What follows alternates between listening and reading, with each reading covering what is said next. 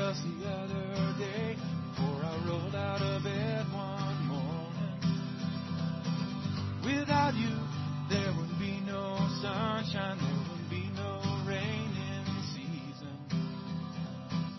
Without you, I know that I couldn't walk, couldn't talk, couldn't even breathe. I need you more than I need air, more than I need rain, more than I need sunshine on a summer day. I need you more than I need a home, more than I need food, more than I need these clothes I'm wearing. Greetings. Thank you for joining us on Christian Reconstruction Radio for this time we shall have together.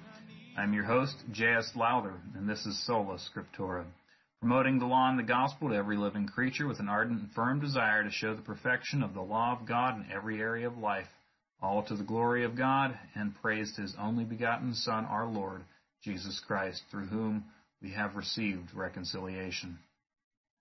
Again, CR 101 Radio Networks, a Christian Reconstruction internet radio station that hosts and broadcasts lectures, sermons, and podcasts 24/7. Go to cr101radio.com for that. Also, take a look at GCS Apprenticeship Program that's dedicated to training the next generation of Christian teachers so they can be inspired and equipped to get involved with the task and honor of being a Christian teacher, owning and operating their own Christian school.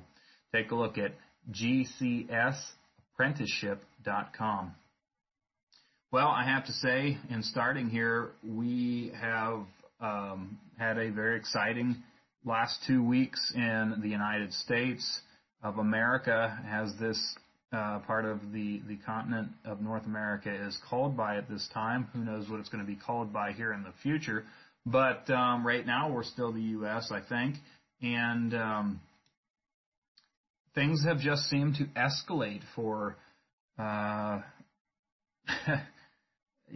the population, the society that lives here, and that's what's on everybody's mind, and it's really hard to do a podcast like this, looking at things from an apologetic standpoint when everybody's mind is racing, trying to process and understand what exactly is going on in the world when things happen so quickly, like they are. And, quite honestly, it's hard to keep up with that pace. The pace that the world is moving at right now is moving so quickly that our ancestors in times past would have never imagined news to move from one place to the other so quickly, and that would affect us as rapidly as it does as far as our emotional response to it. Our biggest problem in the society that we live in today, sadly, as united Americans from coast to coast, and I say sadly because, at one time there were different cultures and different ways of thought, different ways of life in different places, and it seems like no matter where you go, from California to New York City, from Minnesota to Texas, you are going to find some very similar things happening everywhere you go. But it used to be that we would have differences of opinion which would cause people to pause, and differences of thought, ways of life that would cause people to pause a little more. But now there is seemingly an emotional response. There's seemingly a very quick reaction to everything that happens. No one, proverbially, when I say no one, I mean there are some, but no one in the grand scheme of what we see seems to want to think critically and take it all in, consider it, think it through, and then respond to it. And this is really, in fact, a lack of truth and a desire for truth on our part as a people. We all have that problem. Everyone in the flesh has that problem. And it is the Bible, it is the law of God that allows us to define truth, to understand truth, to know truth. There's a very pertinent passage in the Scriptures, I think, that would help us during this time, during this day and age that we live in, as we try to process the news, as we try to process what's going on. A little bit we're going to deal with here, but I really want to just deal with a ideology It really, every ideology for a Christian should be a theology. And so I'm really talking about theology, but I'm phrasing it like an ideology or a philosophy that a Christian has to have to process anything in the world, not just what's happening now, not just Seattle being taken over by Marxist communist thugs that are weirder than I can describe, but the epitome of Leviticus chapter 18 moves into 6 blocks of Seattle and takes over. And we're like, well, what's the Christian response going to be? Well, it's the same Christian response. It doesn't change. That's the great thing about having eternal truth and righteousness delivered from the mouth of Almighty God and in a written form to check death against a society that is corrupt, against a flesh that is dead and dying and wicked, above all things. And so we have the Word of God that we have resource to go back and question. And there's a scripture that really deals with this subject that has been coming to my mind as I watch the responses and the so-called Christian community collapsing under the pressure.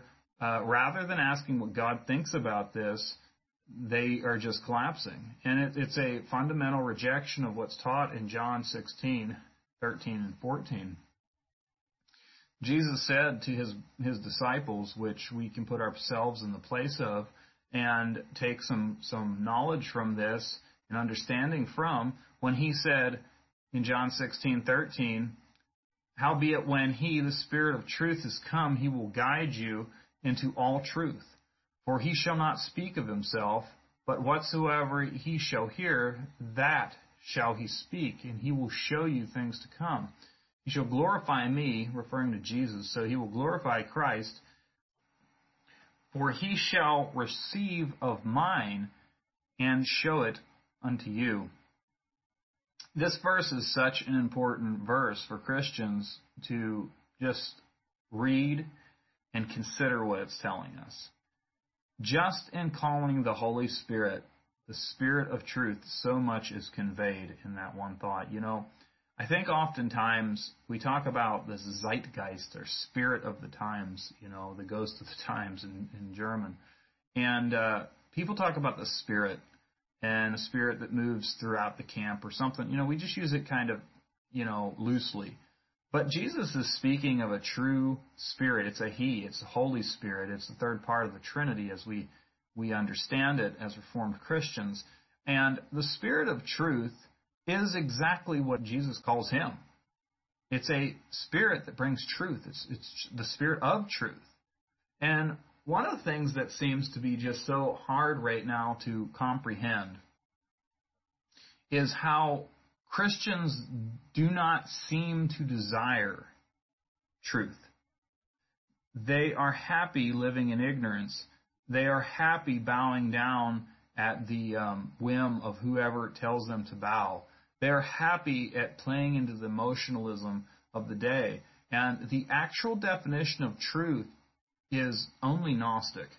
It's only known by the way you feel or by what others tell you it feels like. Truth is truth not because it's truth, but because it makes you feel good. That's a dangerous place to be in.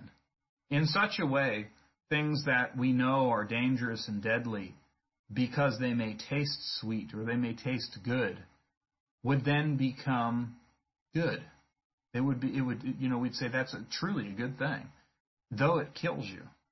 Many alcoholics who drink themselves to death would say of a truth that they enjoyed the spirit they imbibed. Many drug users would say of a truth that it was a good feeling that they had experienced while they were hopped up on dope. In other words, what I'm trying to say is that truth from one person to the next, if it is not objective but subjective to the opinions of others, is not truth at all. It's only good because you say it's good, because you think it's good, because at the moment you feel good. When you're a working man and you go to sleep at night after you've been tired all day and you worked hard, sleep is good. If you're a paralyzed man that can't get out of bed, laying in bed is not good. Okay? So that's a subjective opinion of sleep. It's a subjective opinion of the comfort of a bed. And so the Scripture teaches us about a spirit of truth that will come to a believer that will guide us in all truth. He will not speak of himself, but whatsoever he shall hear, that shall he speak, and he will show you things to come. The Spirit is number one, the third part of the Trinity, so it's a he. We have personage here, and we have this personage that is guaranteed for the believer, for the disciple, to have interaction with. There's a guarantee that an interaction will take place between the Spirit of truth and the believer. And it's a guiding force. It will guide you into all truth. It's a spirit of truth.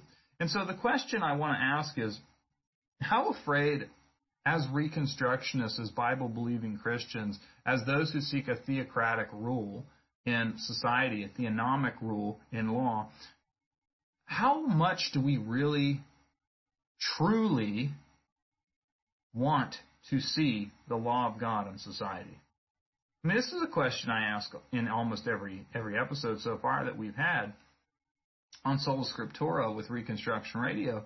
And I think it's such an important thing to ask because right now what we're seeing is just a huge digression and move away from truth. Just simple truth. This is important. This is one of the most important things that we could think about right now. And while we want to put the emphasis on other aspects of our faith, truth is a huge part of our faith. For a Christian, truth has to be one of the pinnacles of understanding anything. It's the pinnacle of wisdom. The fear of the Lord is the beginning of wisdom because it is true. So even the fear of the Lord is based upon truth. You need to fear the Lord. We must fear the Lord. If you don't fear the Lord, then there is no wisdom to be found. So the things that we find in Scripture have to be taken as true. We can't move on any of them. And the things that are happening in society, both in fact and in reality, in thought as well as in philosophy, they all have to be based in a form of truth that you believe in and that you hold, that you have been guided into by the Spirit of God. If you have not been guided into truth by the Spirit of God that comes, by the mouth of God, essentially by His Word, by the Word of God, then it's highly likely that it's not truth that you're seeking, but the glorification of one's own self. And we see that the glorification of Christ in John 16:14, He shall glorify me, for He shall receive of mine and shall show it unto you. The truth being taught to us ultimately has to be Christ glorified. The glorification of Christ has to be at the top of the list that we are seeking in any way as Christians, that we are seeking for in any way. And the truth of the Spirit that guides us into all truth. There's two truths being spoken of there that are united. They are the same truth. You have the Spirit of truth, and that guides us into all truth. So it can be said that without a Spirit of truth, the Spirit of truth, which is a He, the Spirit of truth, the Holy Spirit, you cannot be guided into all truth. And that Spirit will glorify Christ. That is its end. That is its goal. That is what it does. It has received it of Christ's, and it shows those who are Christ's glorification and the truth by the revelation of Christ. And so, truth is pretty important stuff. It's not up to us to decide what is true and what is not true. It's not up to us to decide that we are going to believe something or we're not going to believe something if it is true. If it's presented as true, it is what it is, and it stays where it is as truth. And so this is a pretty basic concept, I think. But I don't think that many Christians are showing that right now in what we are seeing in this country in this time. And so I find it highly important for us to ask the question, what is truth? Where does it come from? What is it? And there are multiple scriptures that are going to tell us, that thy word is truth, that God's word is truth, and we're going to understand that and know that. That's going to be part of the Spirit of truth, because the Spirit of truth is the Holy Spirit, and we understand from Scripture that all Scripture is breathed out by the Holy Spirit, is breathed out by God. It's Spirit derived, and so there's a unity there. If the Holy Spirit breathes it, and the Holy Spirit's the Spirit of truth, then because of that, the Bible is the truth of God. It is truth. And it's part of all truth. And it will glorify Christ. And we will receive it if we are His.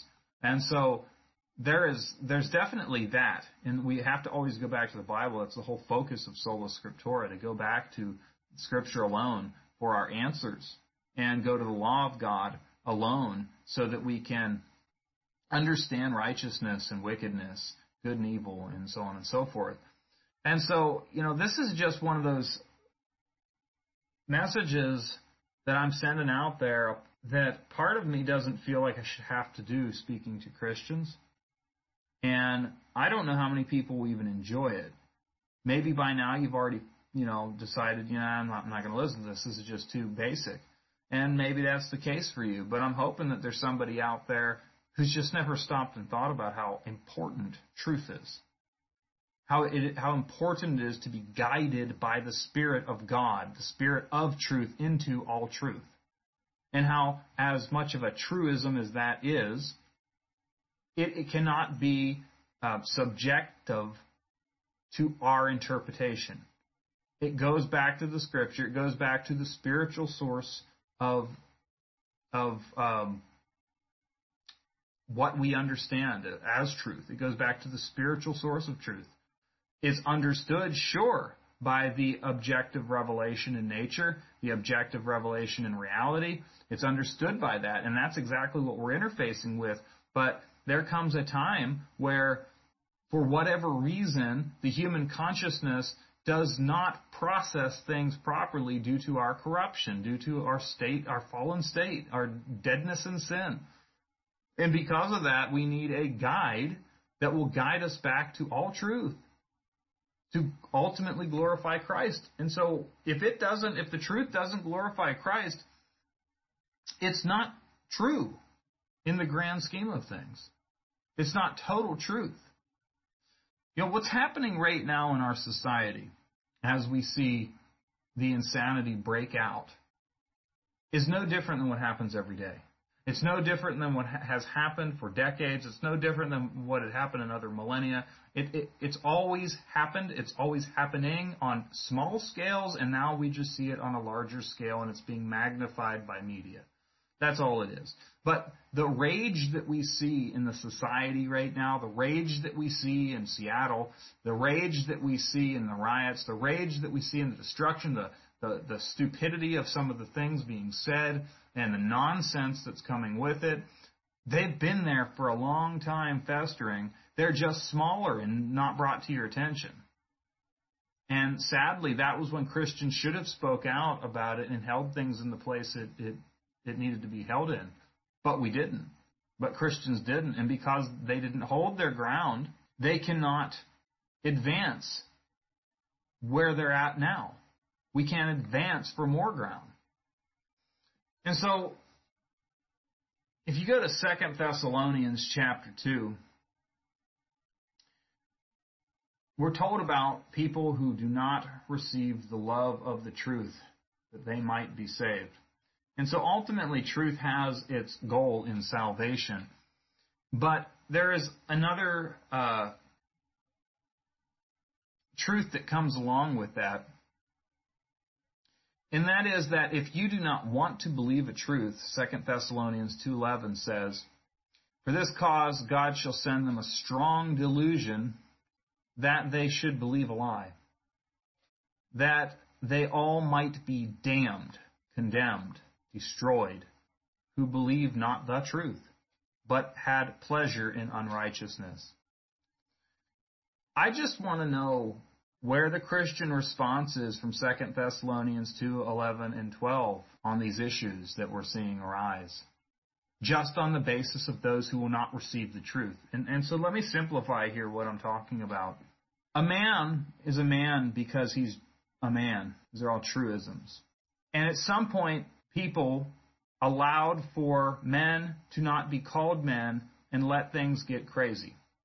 That's what it is, crazy, insanity. It's insane. I recall the definition of insanity being described as something as to be out of touch with reality. To be out of touch with reality. And if that's not important any longer, if there's no definition of reality, then there is no definition for insanity. And there is no definition for sanity. Reality is an appeal to truth. That's what it is. What is real? I knocked on this table. I know it's hard. I know it's there. It's a combination of the senses that come together to produce what is real. And so thus it is what is reality. It is maddening for sane men to have to live in an insane world and watch people go insane. But it's more maddening. It's actually destructive to men to have to watch and be subjected to agree to the insanities of the world. To agree that what is not real is real. To agree that things that are obviously destructive are not destructive.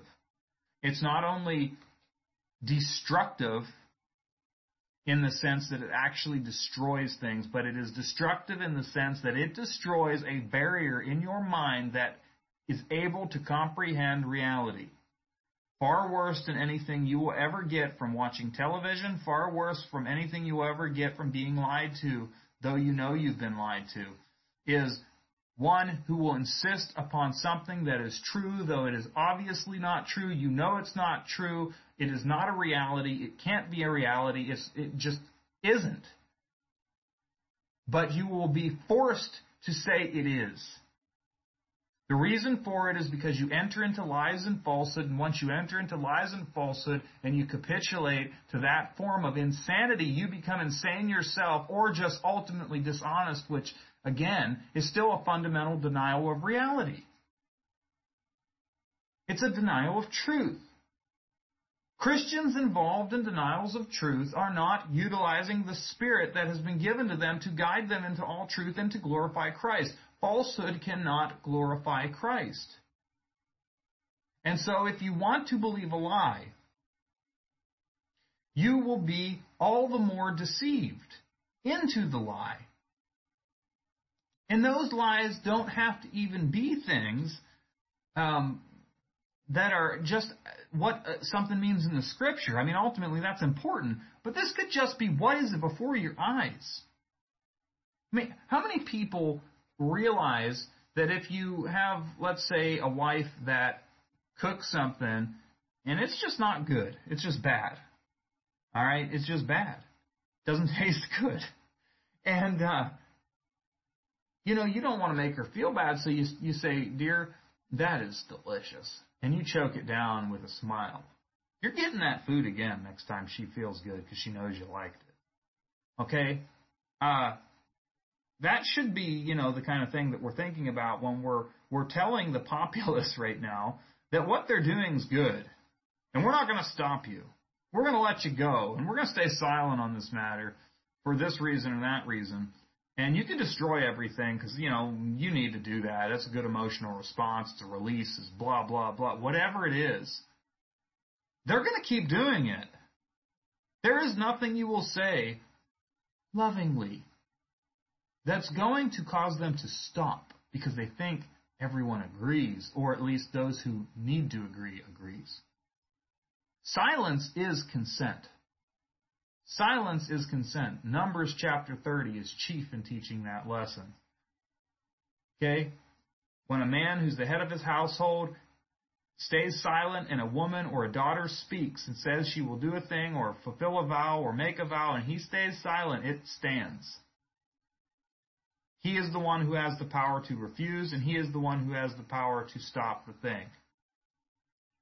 And so when a person hears something that's wrong or not true or just shouldn't happen, it needs to be opposed. It needs to be opposed and called what it is, false. And it doesn't matter if somebody says that that is mean, racist, misogynistic, pick one of the new words or old words that everyone's using right now to describe being normal, and just realize that you're hedged in and you can't say false is false. You can't say a lie is a lie. And so, what are you being asked to do ultimately? What's being asked to be done ultimately in the denial of truth, denial of the Holy Spirit? That's the ultimate end goal of anyone who wants you to believe with all deceivableness. Okay? When they want you to be deceived with unrighteousness so that you can perish with them. All because they receive not the love of the truth, that they might be saved. They also don't want you to be saved. They are blasphemers of the Holy Spirit because they know they blaspheme truth and they don't care. And a Christian, quote unquote, that blasphemes truth isn't a Christian. He's a liar. Liars are of the devil. Okay?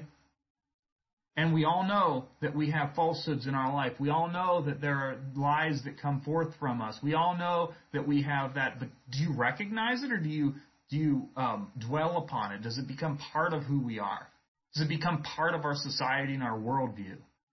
Do we, though we don't understand it, though it has no understanding or understandableness to understand it, are we willing to agree to it just to get along or just to make friends? Christians should rally around what's true and what's true out of the Word of God. But they also need to rally about what is in fact, what is before us, in order to agree about what really is. And if we can't agree with what really is, then we're liars. We're crazy. For this cause, God shall send them a strong delusion that they should believe a lie. That's faith in a lie. That they all might be damned who believe not the truth. But they have pleasure in unrighteousness. The pleasure in unrighteousness exists in having pleasure in falsehood, in believing the lie. And you enjoy believing the lie because it helps you get along. But we, Christians, are supposed to be bound to give thanks always to God. For you, brother and beloved of the Lord, because God has from the beginning chosen you to salvation through sanctification of the Spirit, that's that Spirit of truth, and belief of the truth, whereunto He's called you by our gospel, our good news, to the obtaining and the glory of our Lord Jesus Christ. Do you notice the theme right out of John 16?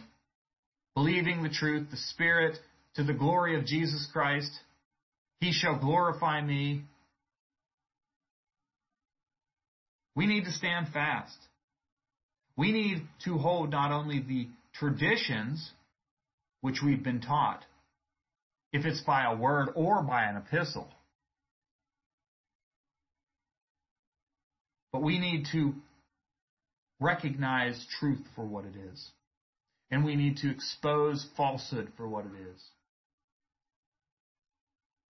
We need to be established by truth. Truth is what establishes us unto every good word and work, not the appeals of men. Not the appeals of men. Let's go to Luke chapter 6. Something more to say about this. Verse 43 says, For a good tree brings not forth corrupt fruit, neither doth a corrupt tree bring forth good fruit. For every tree is known by his fruit.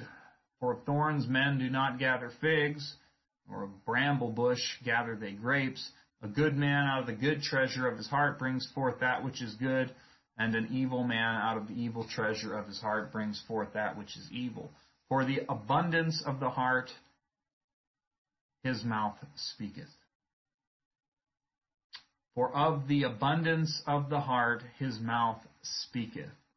You know, we spiritualize and understand this proverb in all different ways. It definitely applies to salvation, the good fruit of salvation. But all of that fruit of salvation is tied to one and the same fruit of the Spirit. And so there's another scripture that applies to this from Ephesians 5. We all pretty much, if you're a Christian for any length of time, have heard this or seen it on a picture frame in the house somewhere on the wall.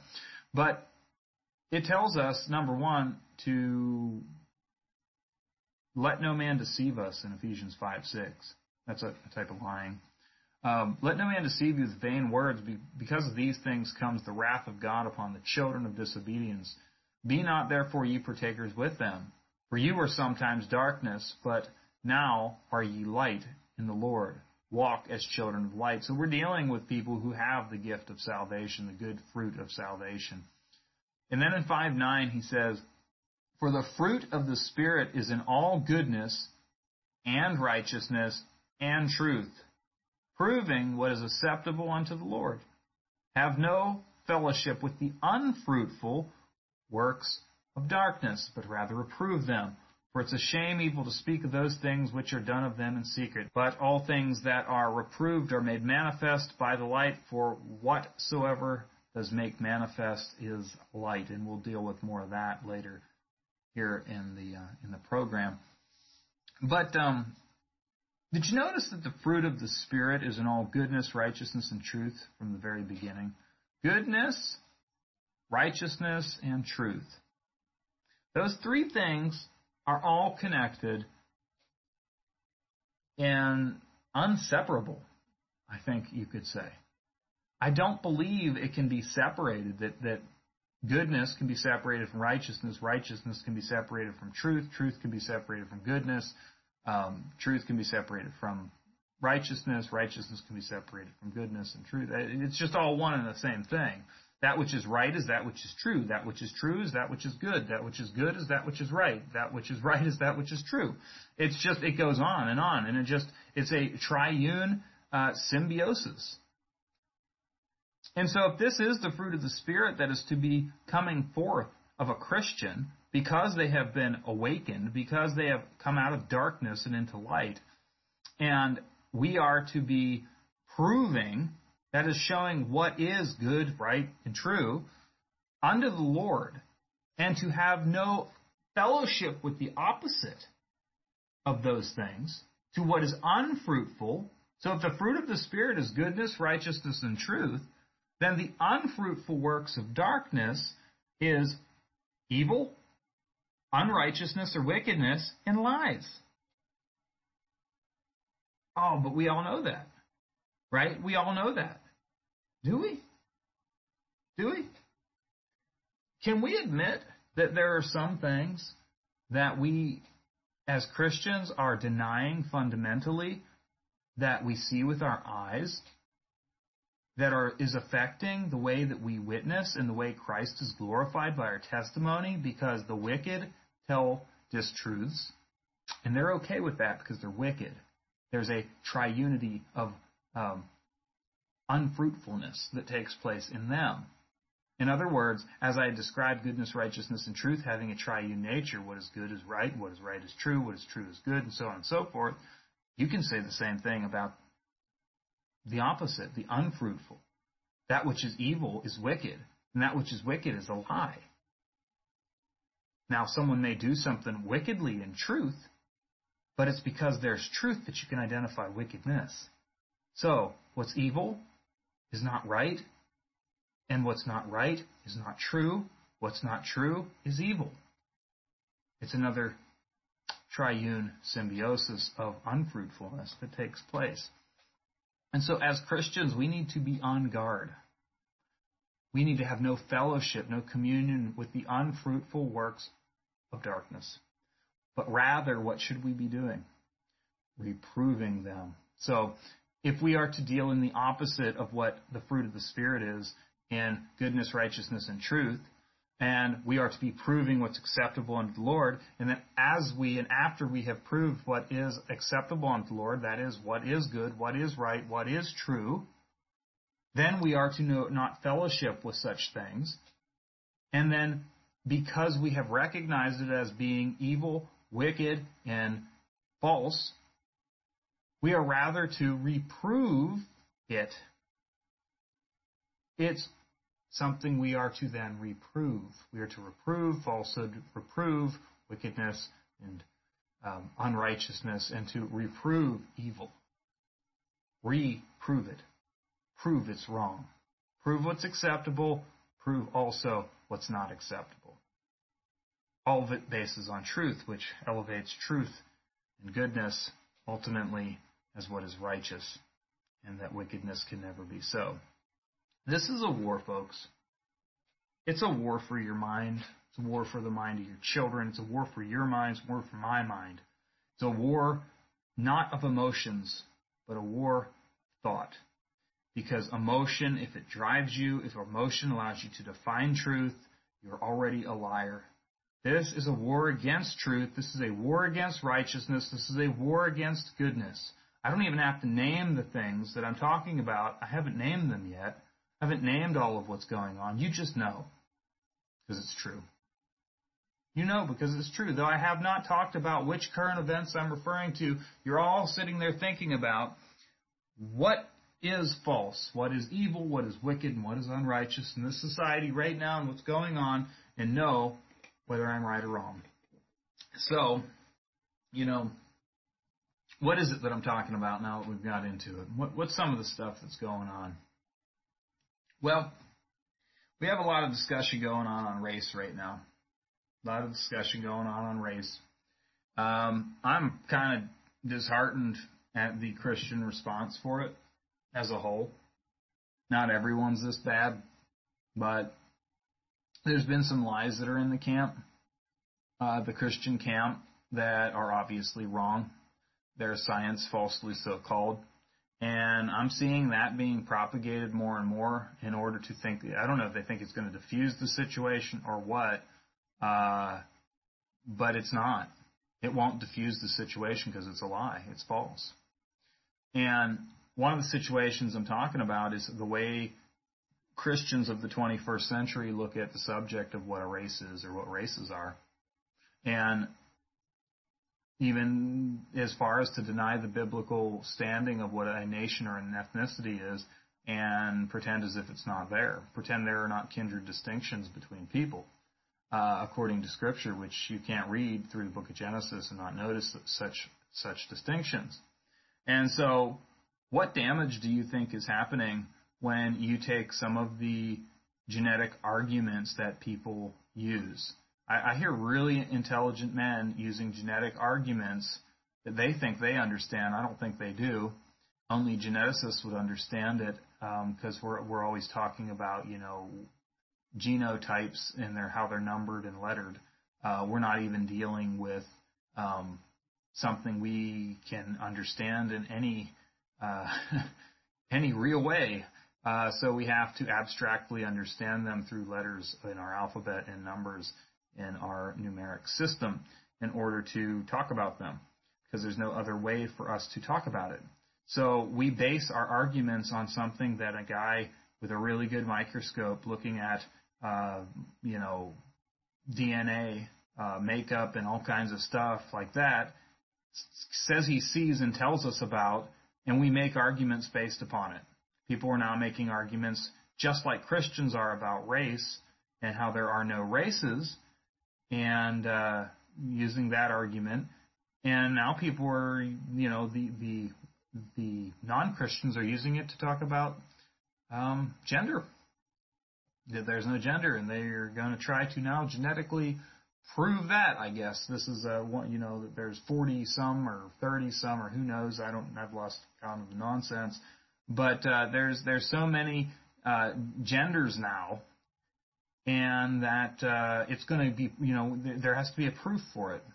We're going to have to prove it. So where are they going to go? Science. You're going to go to something they call science. It's science falsely so called, but it is genetics. They're going to try to use some scientific way to explain it. And if you're too dumb to know what they're talking about or able to test or prove the theory and then speak as loud or louder than them, guess what? Entering into that discussion on evidence that you can't understand or prove, you will lose. And you'll be shown to lose. And so, what's the better argument? There are men, and there are women. Why? Because that's what's true. That's what's right. That's what we know. I've got cattle. I've got sheep. I've got animals. I farm. Male animals breed with female animals. They make babies. That's what they do. That's what they do. I've never seen yet a cow. I've never seen a bull and a heifer have an argument about gender yet. I have not seen these types of things, these social constructs, take place yet on the farm.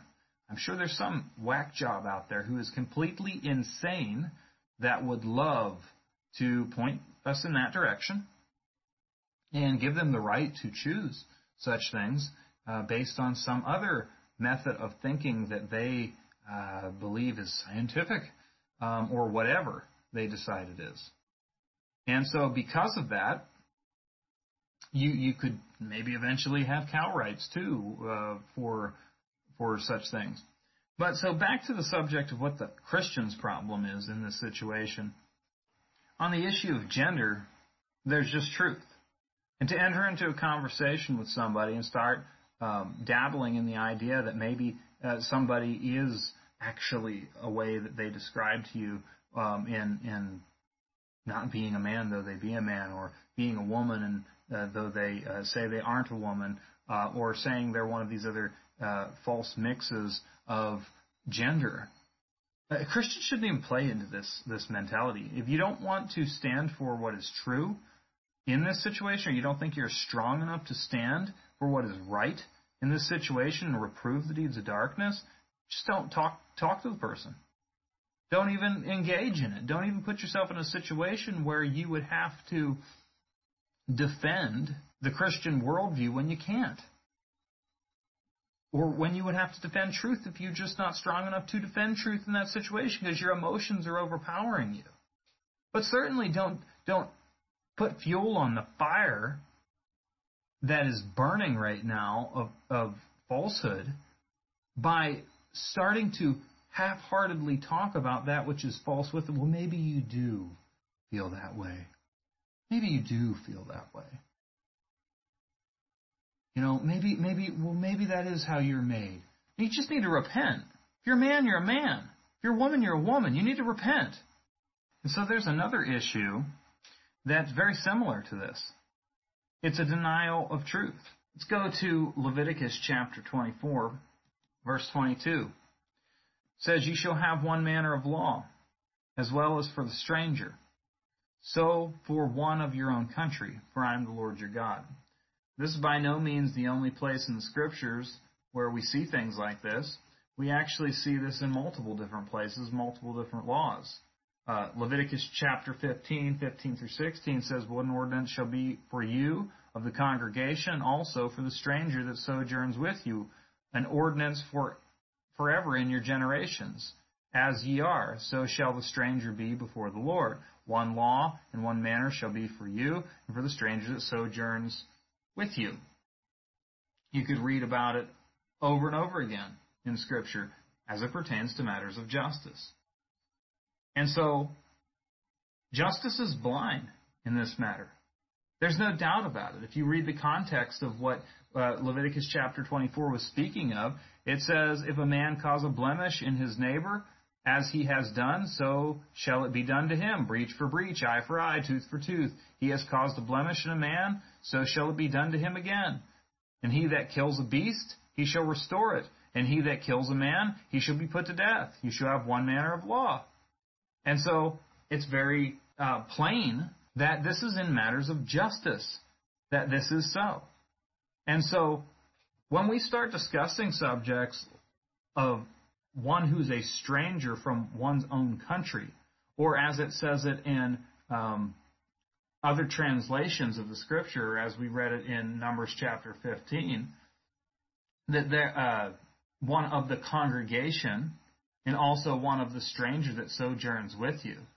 And if we were to read it in other places in the Scripture, we even read about the homeborn or the native born and the stranger that's among you. And so we have to recognize a distinction there in the Bible. And right now in the discussions that we're having concerning race in the Christian camp, it's almost as if we have become allergic to calling a stranger, and a homeborn, or one of your own country, one of your own nation, one who's born in the land, who's of the seed of the people of the land. You know, we can't talk about ethnicity, we can't talk about nationality, we can't talk about anything that differentiates us because we say, well, we're Christians. But there is a lot of Bible law that tells how a stranger is to be treated in the Bible in matters of justice. But there's also biblical law that tells us that strangers in other situations aren't treated in the same way as the ones who are brethren or homeborn, ones that are of the same country, of the same nation. And so, on that note, consider what the Scripture says concerning the eating of animals that die of themselves. Deuteronomy 14:21, it says, Ye shall not eat of anything that dies of itself. Thou shalt give it unto the stranger that is in thy gates. He may eat it, or you may sell it unto an alien.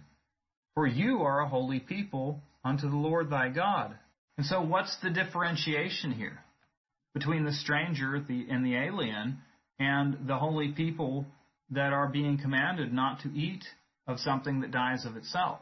There's obviously a permission that is being given to Israel that says there are two different standards when it comes to dealing with strangers on this level of understanding, on this level of dealing with what can be eaten and what cannot be eaten. And so it's pretty significant that when we deal in laws of justice, justice is absolutely blind, but there are certain things that the stranger and the alien do not do, and the holy people do, and that is a distinction between them. And because of that distinction, there is a difference made between the stranger, the alien, and the one which is homeborn, the one which is of the holy people that is being spoken of here, of the brethren. And so we recognize that there are differences in Scripture. And so one of the things that the church is so engaged in right now that is false is the denial of different people, the denial of racial types, and playing again in the genetic game, in the genetic garden of saying, well, you know, it's just a phenome that makes you have more melanin, and that's what makes the difference between a black guy and a white guy. I don't know if people are being serious with themselves when they say that, but we all know that George Floyd and the officer that is being charged with his murder or manslaughter, depending on how that goes, don't look the same. We know they're not brothers. We know they're from different origins and backgrounds. We know that. That's the reason why there is a racial strife, and Christians are not doing any good by saying there is no difference between these two people. It's not true. It's false. It's false. You know, we notice the difference between Mike Tyson, the former boxer, and Arnold Schwarzenegger, the former actor from Germany or Austria, I think is actually where he's from. But there's a difference.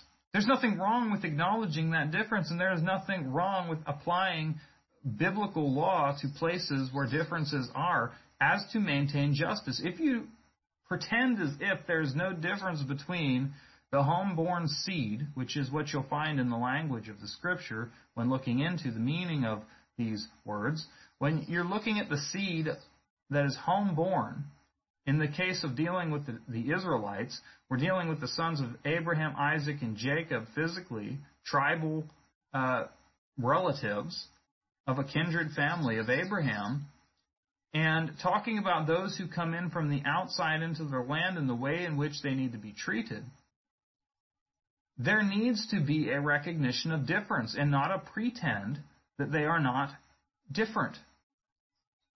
They are different. They are strange. Strange implies strange. Stranger implies strange. Different is what it means.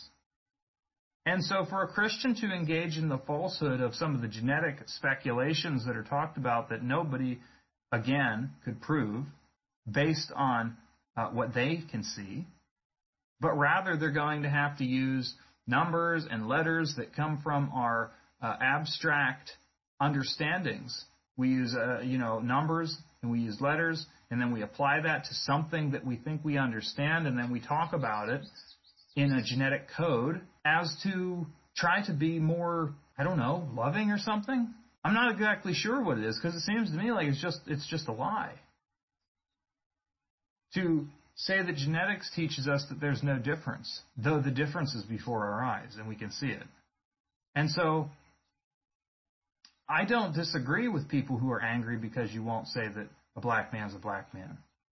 Nor do I disagree with a white man saying white man's a white man or Asian man is an Asian man, because we have created those words in order to categorize people accurately. The point is that once we engage in a falsehood in our worldview, once we engage in justifying by any means possible the outcome we want in this situation for it to just go away, once we engage in that falsehood, we're bound to the falsehood to continue in it. And so a time of repentance has to come about where we say, no, there are differences. We recognize there are differences. And we're going to stop saying dumb things that offend people, like they aren't strange to the way we look, but rather that the Bible clearly does speak of one who is homeborn and one who is a stranger, and there are differences.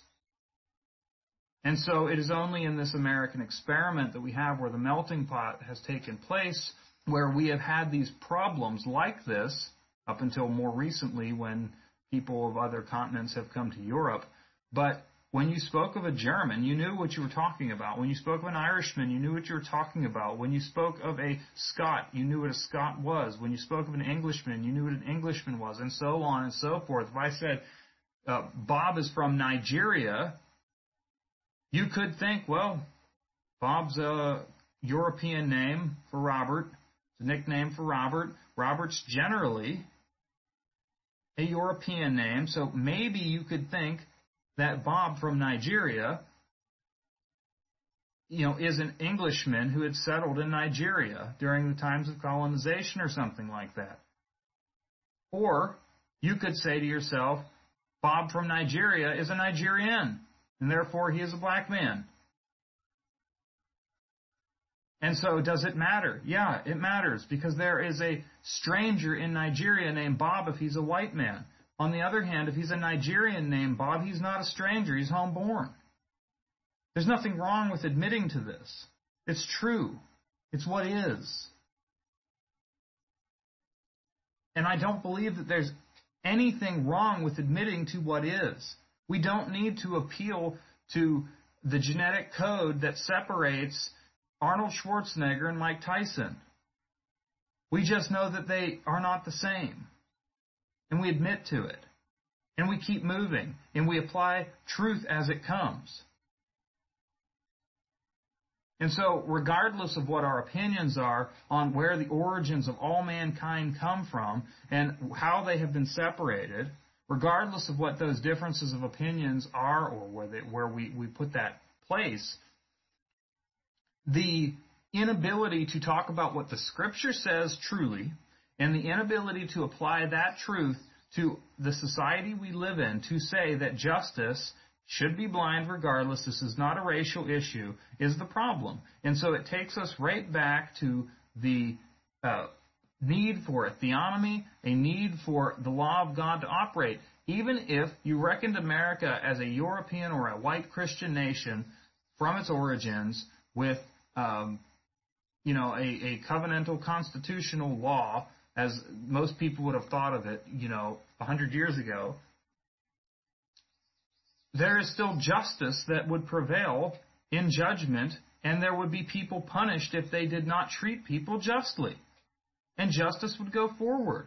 But on the other hand, there is no law in the law of God that says that in all cases outside of justice, you have to agree that those that are not the same are the same, or you have to bow down then and do the opposite, wherein you still acknowledge that the white man is a white man and the black man is a black man, and that if you buff his shoes, or if you bow down to him, or if you tell him you're sorry for what your ancestors 5 generations ago had done, that will then make things okay, or okay for the time being. This is nonsense. And so rather we should be standing on Scripture saying there are distinctions, there are differences, there is a reason for being an alien to a nation or a stranger to a people, and there is also a place for justice in that situation by the law of God. By the law of God. Not by our external perspective. And so the question comes to is, why are we engaged in lying about this? Is it because we don't want to face the reality that Europeans had black slaves in the United States and in other places? That's the truth. We know it's true. Now, what's the Christian response to it? That's the next question. And I think that one of the subconscious reasons why Christians, even of a theonomic perspective, are avoiding this issue like a plague is because they know what the biblical law in the matter is regarding strangers and ones of a nation. And that answer would come from Leviticus chapter 25, not too far away from what we just read. Matter of fact, the very next chapter about what we read concerning the treatment in regards of justice to a stranger and one born in your own country. If we go to Leviticus chapter 25, and we go and we start at verse 42, says regarding brethren of the children of Israel, that they are my servants which I brought forth of the land of Egypt. They shall not be sold as bondmen. Thou shalt not rule over him with rigor, but you shall fear your God. Both your bondmen and your bondmaids which thou shalt have shall be of the heathen, the other nations, that are round about you. Of them shall you buy bondmen and bondmaids. Moreover, of the children of the strangers that do sojourn among you, of them shall ye buy, and of their families that are with you, which they begat in your land, and they shall be your possession. And you shall take them as an inheritance for your children after you, to inherit them for a possession. They shall be your bondmen forever. But over your brethren, the children of Israel, you shall not rule one over another with rigor. And then it goes on to list out, if a sojourner or a stranger wax rich by thee, and thy brother that dwell by him wax poor, and sell himself to a stranger or sojourner by thee, or to the stock of the stranger's family, once he is sold, he is able to be redeemed again. And so I'm just going to stop there at verse 48 and reading. But it goes on to tell us that his near kin, his uncle, and all these people, anyone who is part of that nation can redeem him on a family level. Anyone who is his relative is able to redeem him, but at the year of the Jubilee, that's 50-year period, at the year of the Jubilee, he will go free back to his own land, back to where he is from, and that is how that issue is to be dealt with. And so when we look back in the categories that we are dealing with from a racial perspective, looking at whites as brethren, blacks as brethren, and so on and so forth, it seems to spell out fairly clear in Scripture that if you're going to govern yourself as if you are the people of Israel in a country, you cannot condemn slavery of other people. It's just not going to work. And you have to prefer one of your own nation to redemption so that they can be redeemed at any time, whereas that law is not the same for the stranger. And so I think the problem is looking at that verse and being honest with it. Let's just look at it and be honest with the subject matter and see it for what it says, and then judge our ancestors or other people's ancestors that held slaves of a different people and judge them according to the law of God. Did they treat their Scotch-Irish brethren who are of the same race as themselves, if that's the category we're using? Did they hold them rigorously and not let them go? Well, I think that's the problem that we're running into here, is that our ancestors in America and those who inhabited America saw a distinction in these ways. And there's more than enough historical records to prove that. And so to deny it and to say there's no such thing as a race then asks and begs the question, then why is it that the founders or your ancestors or my ancestors or whoever may have owned slaves, just because your skin is white, why is it that they held on to someone who was their brother, because all men are brothers, there's this great brotherhood of man, and why is it then that they ruled over them with rigor? You should be punished for what your parents did, which again is another unbiblical way to look at the law, that children are not punished for the sins of the fathers anyhow. It's another unbiblical standard that we see in our society. As the book of Deuteronomy says very clearly, it says that the fathers shall not be put to death for the children, neither shall the children be put to death for the fathers. Every man shall be put to death for his own sin. And so we understand that punishments that are severe, and the punishment for kidnapping a brother, one of one's own brother, according to yet another biblical law, in Deuteronomy chapter 24, just prior, verse 7, if a man be found stealing any of his brethren of the children of Israel, makes merchandise of him, or selleth him, then that thief shall die, and thou shalt put evil away from among you.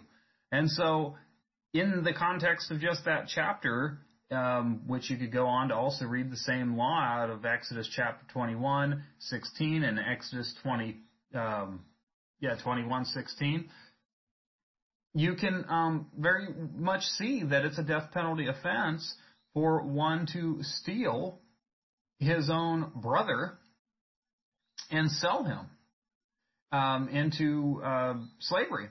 Whereas on the other hand, make merchandise of him. Whereas on the other hand, this is not said concerning one who's not of your brethren. And so, if we're just going to be honest with the biblical text on the matter and we want to talk about this subject, we have to talk about it honestly. It's all I'm pointing out. It's all I'm pointing out. How are you going to stand up honestly and proclaim a theonomic perspective when you can't look at this in the face for what it is and how it was viewed by the people of Europe prior to this, the people of Christendom, in looking at these laws in an ethnic way, in a racial way, in a brotherhood way that recognize brotherhoods between races differently, rather than denying it.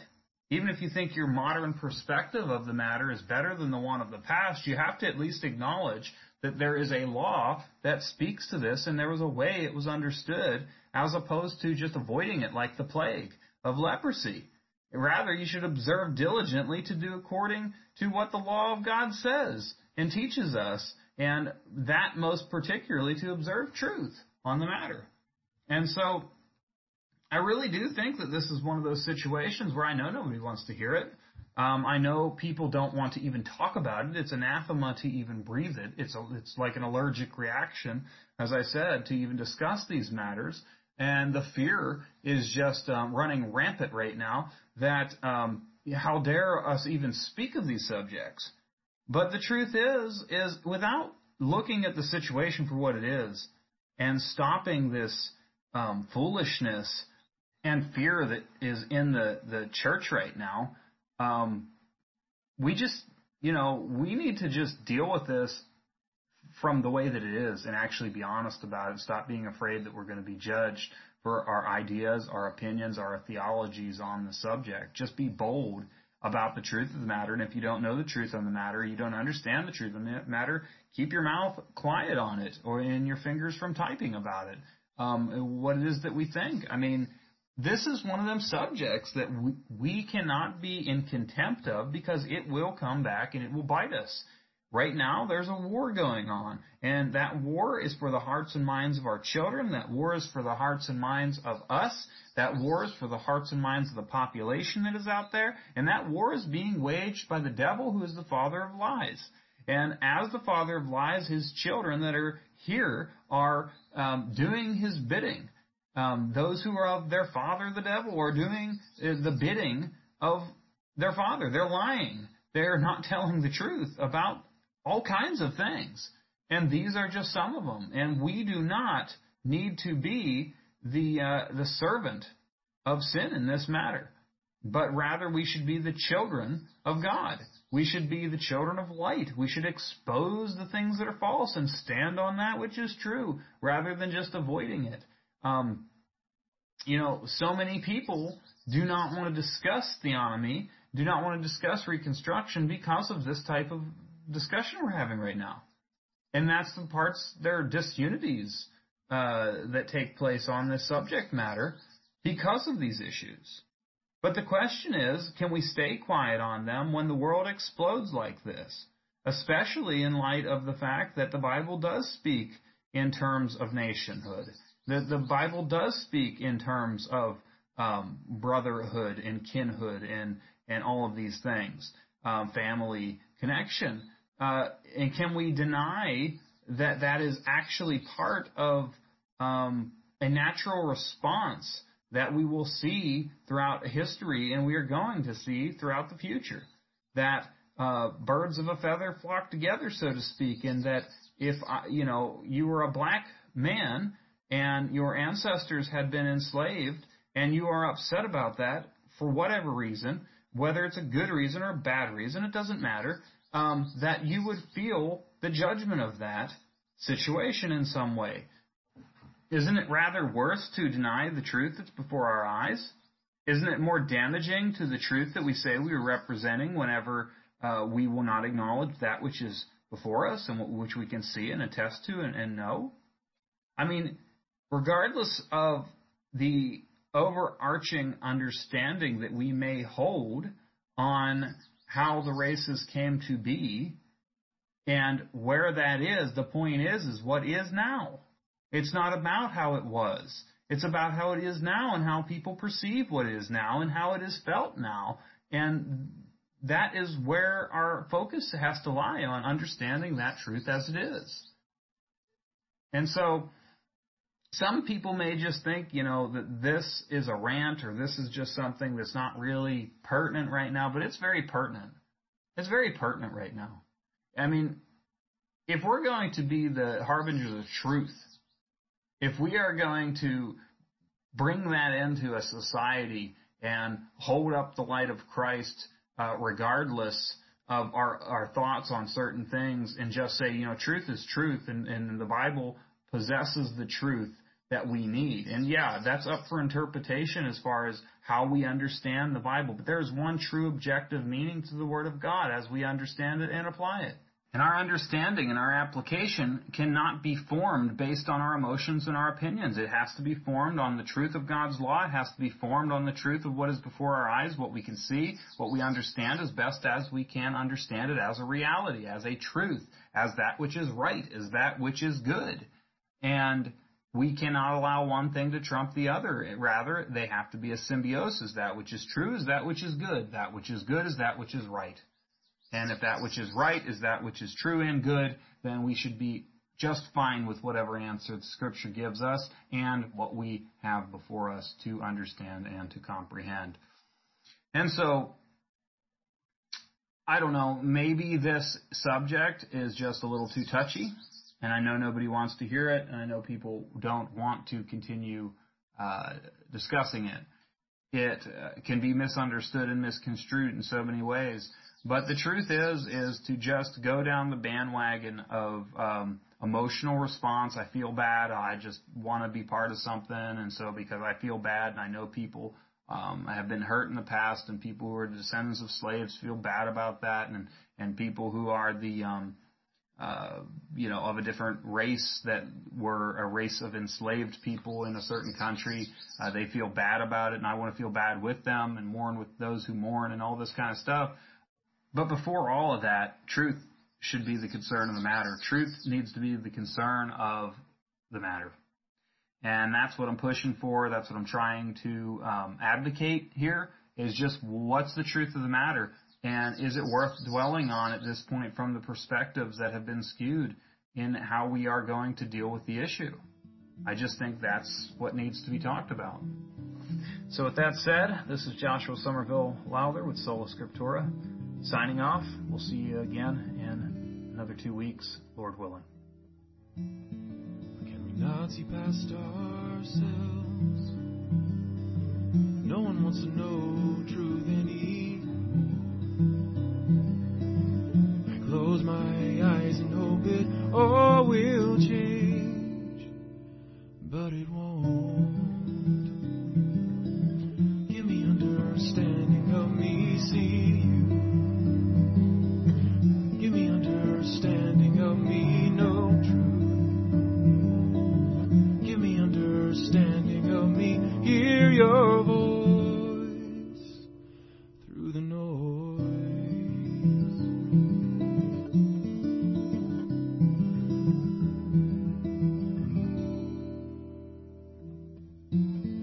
Another day passes by,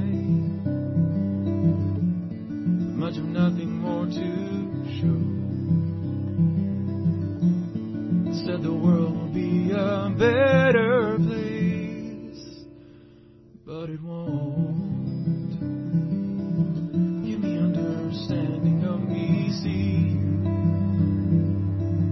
Give me understanding, help me know truth.